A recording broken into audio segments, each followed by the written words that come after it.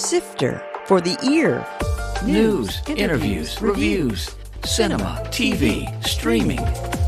Action! Hi y'all, this is Jerry Williams, aka TV Jerry. Well, the Golden Globes and the Emmys were both rather bland this year with no surprises because most of the expected winners won.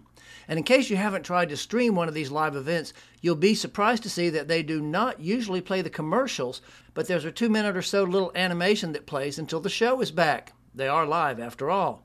Usually versions without the commercial blanks are posted the next day.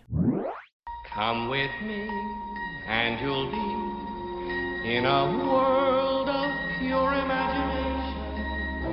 I used to be Jerry Silberman. When I was 8 years old, my mother had her first heart attack. Her heart specialist whispered in my ear, "Try to make her laugh." My blanket, my blue blanket, give me my blue blanket. The only thing that concerns me is the preservation of life. And I did make my mother laugh. That was a clip from the trailer to Remembering Gene Wilder, which looks at the comic actor's films, including interviews with people in his life like Mel Brooks, Alan Alda, and Harry Connick Jr. It'll be screened as part of the Weinstein Jewish Community Center's 15th Annual Israeli and Jewish Film Festival.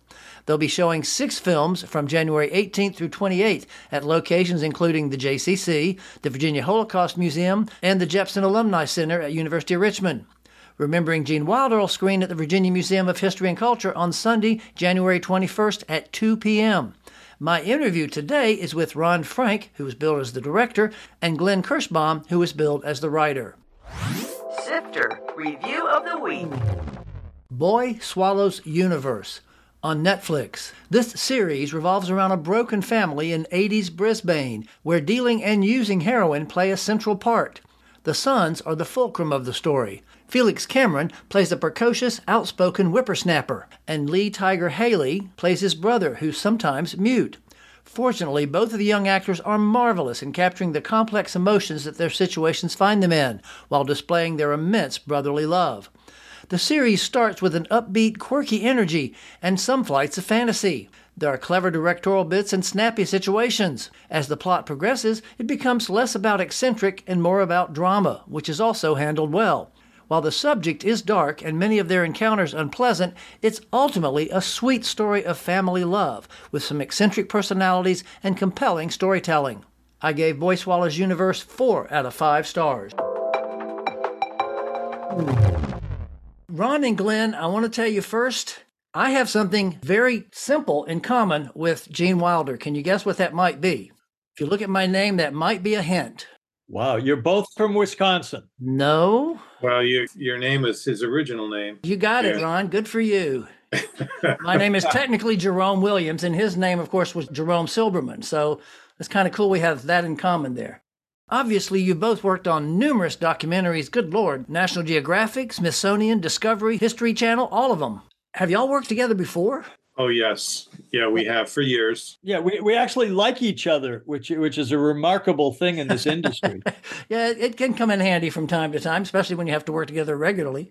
So is that why we have the co-writing, co-directing? Because I know one of you gets the credit on IMDb for writing and one gets for directing, but did y'all kind of share everything, it looks like? Pretty much. Ron was on the project from the outset and was the director, and was kind enough to bring me in, as the writer. Right. But then as it worked out, Ron's on the East Coast, I'm on the West Coast. So he ended up doing all of the interviews on the East Coast. I ended up doing several on the West Coast, and he helped me with the writing. So we figured at the end of the day, we would each give each other a co-writer or co-director credit. So it was really just sort of looking out for each other. So what sparked the project? Obviously, Gene Wilder died in 2016, so it's been a few years. What was the inspiration behind it, or who came to y'all, or did you go to somebody? Well, we need to mention and acknowledge our executive producers, David Knight and Julie Nimoy, without whom we wouldn't be talking. Julie Nimoy being the daughter of the famous Leonard Nimoy.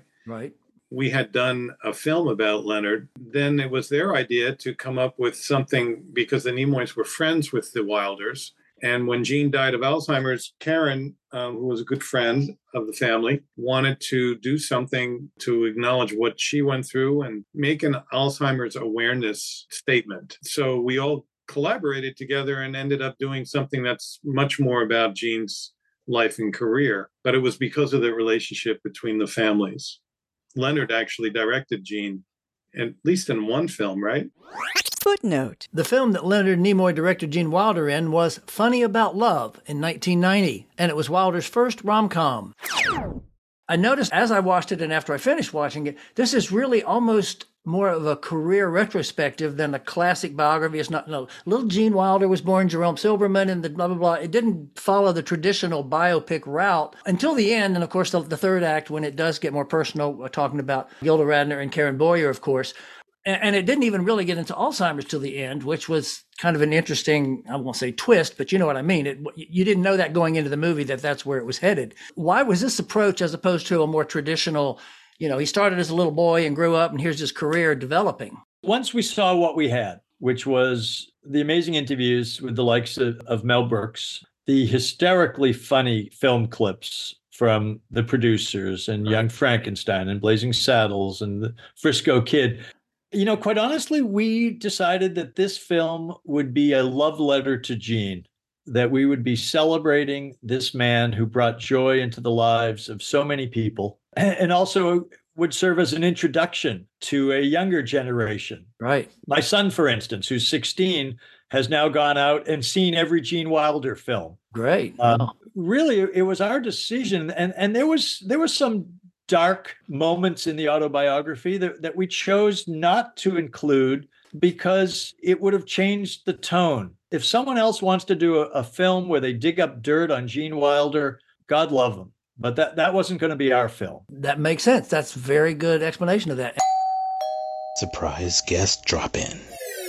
Before we go any further talking about the movie, somebody wanted to drop in and say hello here. Hold on one second. Leslie, welcome again for the third year in a row we've done this. Yes, we have. Hello, everybody. Hello. Welcome to our party.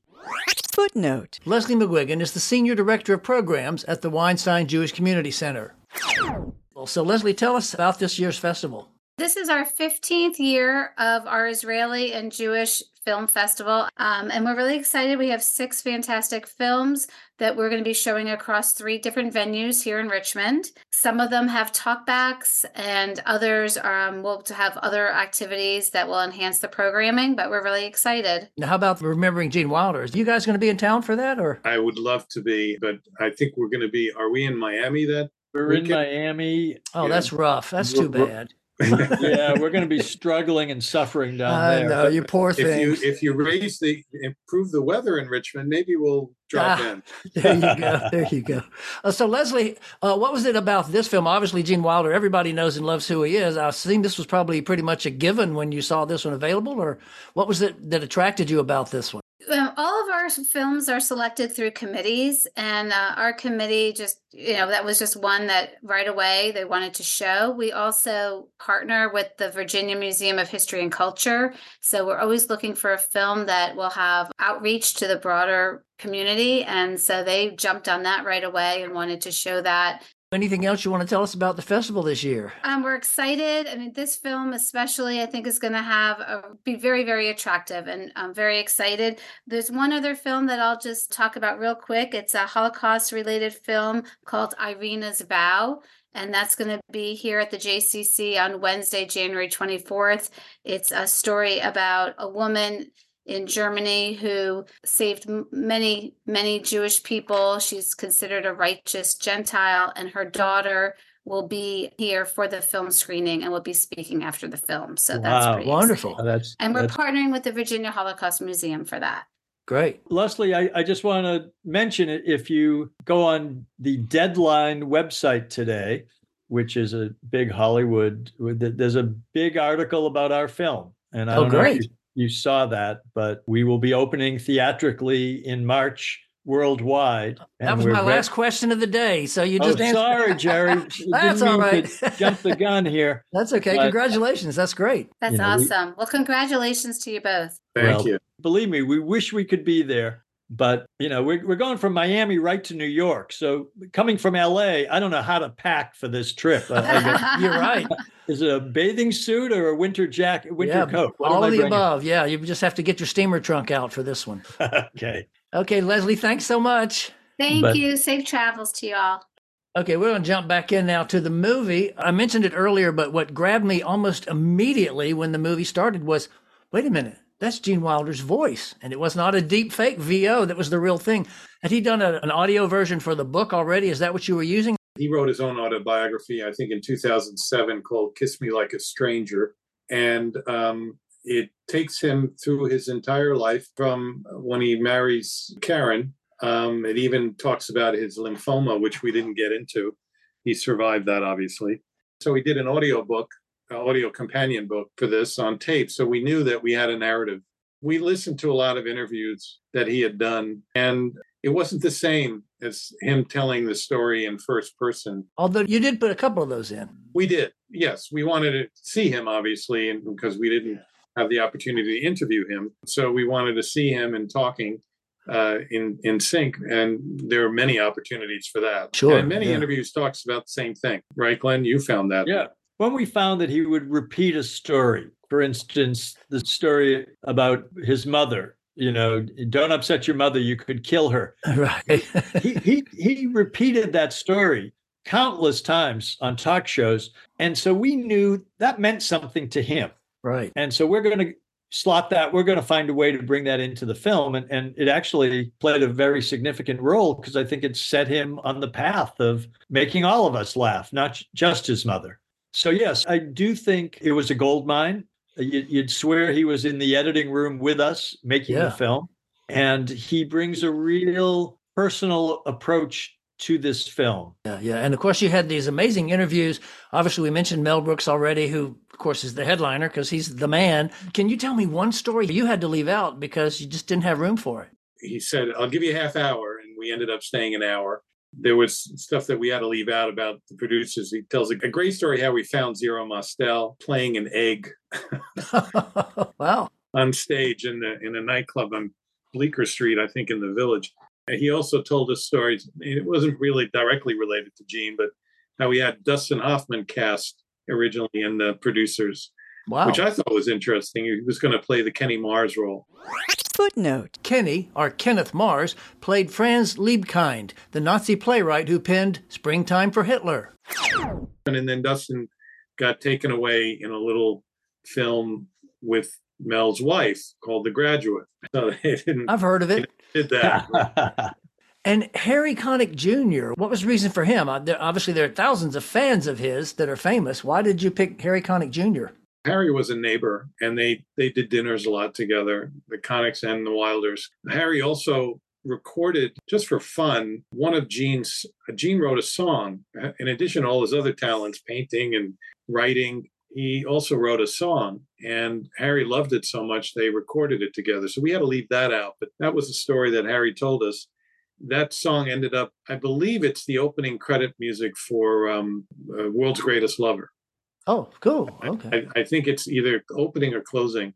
Again, Jerry, that was our choice to interview people who knew Gene or worked with Gene or were truly part of his life. And I think, quite honestly, that we benefited from the fact that we made this film ourselves. It was funded by various pharmaceutical and Alzheimer's organizations.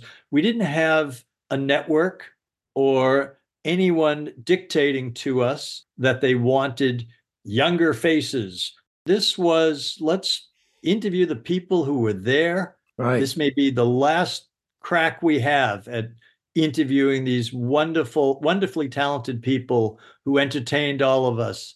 And everyone wanted to be part of this. Everyone we reached out to, even a 12-year-old child, Peter Ostrom, who played Charlie in Willy Wonka, recognized what a decent human being Gene was. Again, that was the film we wanted to make. And quite honestly, you're getting to see our film. This isn't 14 different, people weighing in. From the network. Yeah, that's great. And you mentioned Wonka there, so I just have to ask you, have either one of you seen the new one? Ron, you Glenn? Yeah, I started it. That's all you need to say, right? I'm a purist. I love the original, and I don't want to, quite honestly, I think our timing couldn't have been better. The fact that our film came out when Wonka came out, it made people want to see a film about Gene. Right. And so I say, God bless him. And I've heard it's really good. And no, okay. You obviously didn't read my review. No, it's kind of flat. It's a little lifeless. It's not terrible, but it's not great. And then, of course, the great Falling in Love with a Sheep and Everything You've Always Wanted to Know About Sex. Footnote. Everything You Wanted to Know About Sex But Were Afraid to Ask was a comedy anthology adapted from the popular book and directed by Woody Allen. Wilder played a doctor who falls in love with a sheep in a segment that answered the question, what is sodomy?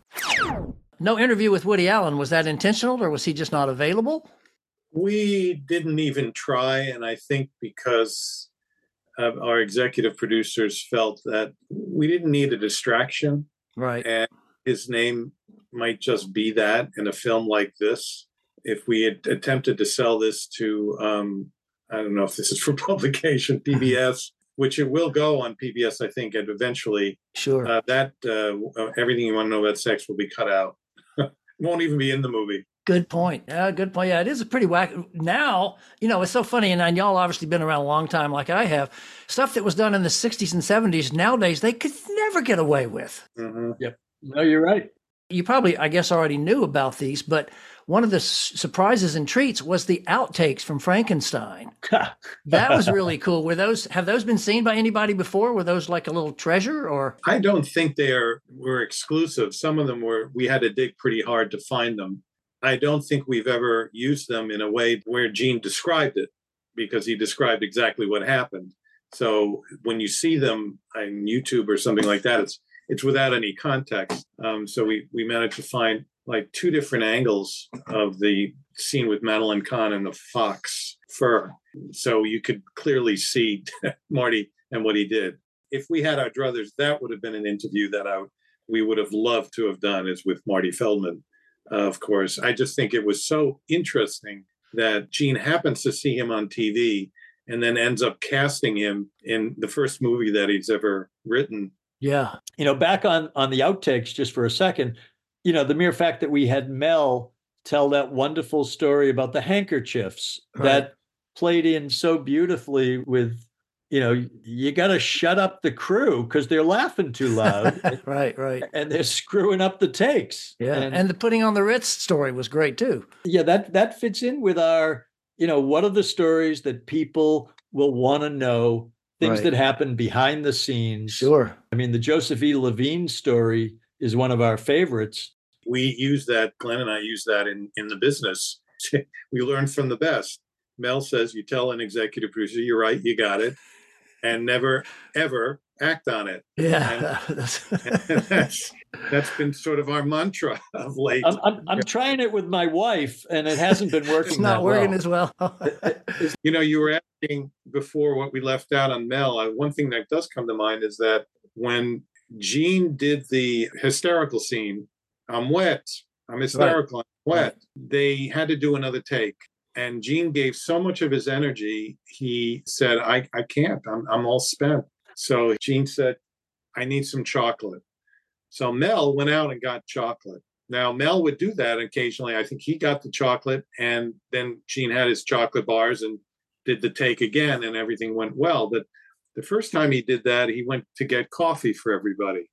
Coffee and Danishes. He even told me, chock full of nuts. He was down there on the street, coffee and Danishes for everybody. He tries to get back into the studio. I think it was on 34th Street, and they wouldn't let him in. The guy said, no deliveries in the back. He couldn't get back into the set.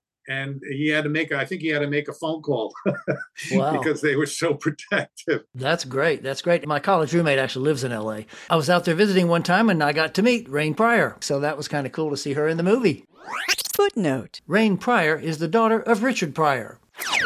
She was wonderful. Yeah, she's a therapist. And so she brought a real understanding of her dad and appreciation for Gene and his friendship and kindness towards her father, especially when he was going through MS. So she brought a real heart and sense of humanity to the piece. And we were, very, very thankful that she agreed to be part of this. Now, you mentioned MS, but I'm going to pivot now to Alzheimer's. as you mentioned at the beginning, this was kind of motivated by the people from the Alzheimer's organization. How is that being used now by them or by you? Or is it not being, it's not a sales pitch, which is good, but how does that figure into the process overall? I'm not sure they figured that out yet. I mean, in terms of the sponsors, they wanted, obviously, us to bring it up, the subject. There has been talk about doing maybe an additional piece that would focus on Alzheimer's. I don't know where that stands right now. I mean, I think it would be a good idea. We did not want to, I don't like to use the word, but dilute the film with Alzheimer's. We didn't want to overdo it with Alzheimer's. We discussed this heavily. It was a sensitive subject, but I think telling the story through Karen's perspective is really what was the selling point for us. I mean, that had the emotional drama that we were looking for, and not something that would sound clinical. Footnote. The Karen they referred to several times was Gene Wilder's second wife, Karen Boyer. And we were privileged to see some incredible footage of Gene at that point, too, which was very heartbreaking. But it was wonderful that they allowed us to see that. Yes, they did. Karen has blessed this film, and she is, without it, we wouldn't have it. I mean, she opened her archives and her stories and her art. I was just talking to her the other day, and, she still misses him tremendously, but she's very proud of this film. The thing is, if you were to say we're going to make a film about Alzheimer's, I don't know how many people would go and see it. Yeah. But here, and they've been done. Yeah, exactly. But here we're raising awareness in seeing a film about a comedian. So I think we've accomplished what they wanted to accomplish in terms of raising awareness. And we did have an audience member thank us, saying so many of these biographical films, you don't see these people after they leave the stage. You don't see them as older citizens. And she was most appreciative. She had a husband who had Alzheimer's. And she said, really, you showed us, Gene, warts and all. And she was appreciative. And we felt that we owed it to the sponsors that we not shy away from it. So an important question there, Alzheimer's or Alzheimer's? I'm from Boston. I go with Alzheimer's. So you said Alzheimer's. I take a and you said Alzheimer's also, Ron. So I'm a New Yorker. What can I tell you? There you go. I have one thing that I was so thankful that Ron brought this up when we were talking to a reporter from the Jerusalem Post, which is what I think makes us especially proud of this film, is that we're living in pretty dark times right now. And this film, I think, drives home the importance of finding laughter even in the darkest of times. It's something that obviously Mel understood, Gene understood, and we're trying to carry on that legacy. Well said, and a great way to finish. When you're not out promoting this, which I'm sure you're doing a lot right now on the circuit, what do you like to watch? What are you watching at home or on the plane? There's a Hulu series, and I forget I'd have to ask my wife the name of it. I totally forgot it. It's a sort of a sitcom. We're watching The Gilded Age. Yeah. Been watching a series, Julia. On Max, yeah. The French chef. Childs is wonderful, yeah. And I tend to like historical drama, anything that's rooted in real life. Obviously, we do documentaries, but in terms of documentaries, there are probably a few. I can't think of them.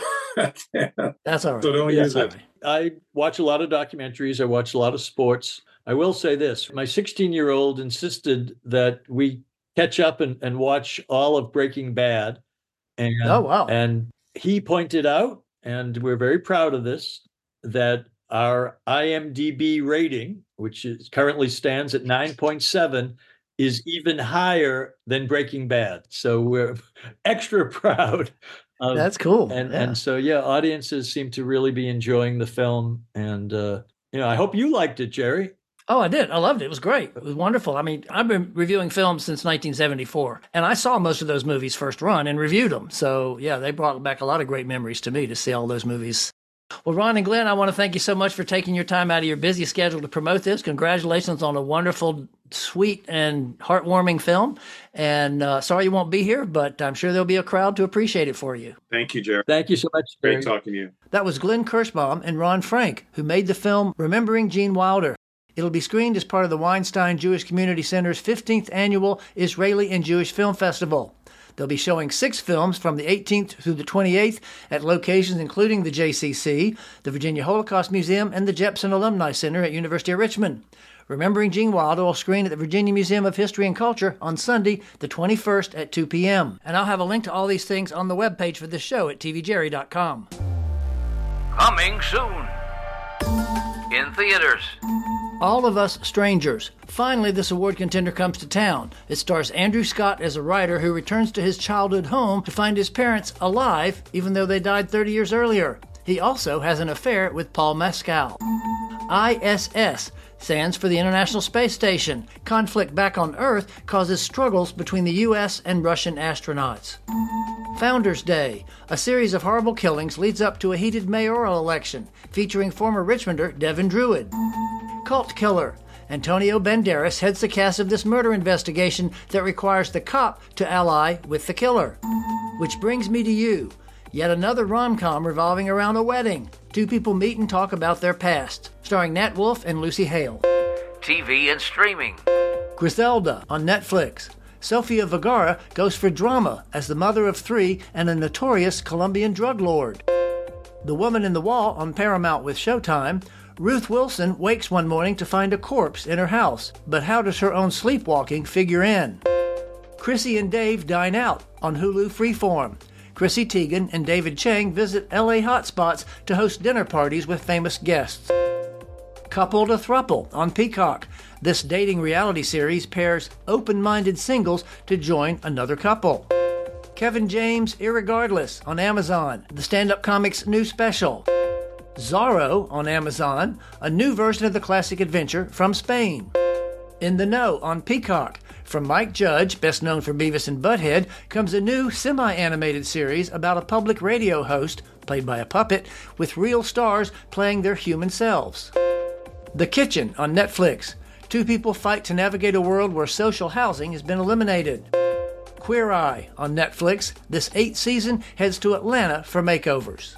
Next week is a double feature. First will be a smaller free film festival, the Winter Horrorland Festival, which isn't what you think, as well as meeting members of the Virginia Screenwriters Forum, including one successful writer alumni. This is Jerry Williams. Thanks for listening. For more Sifter, including literally thousands of reviews, visit tvjerry.com. That's a wrap.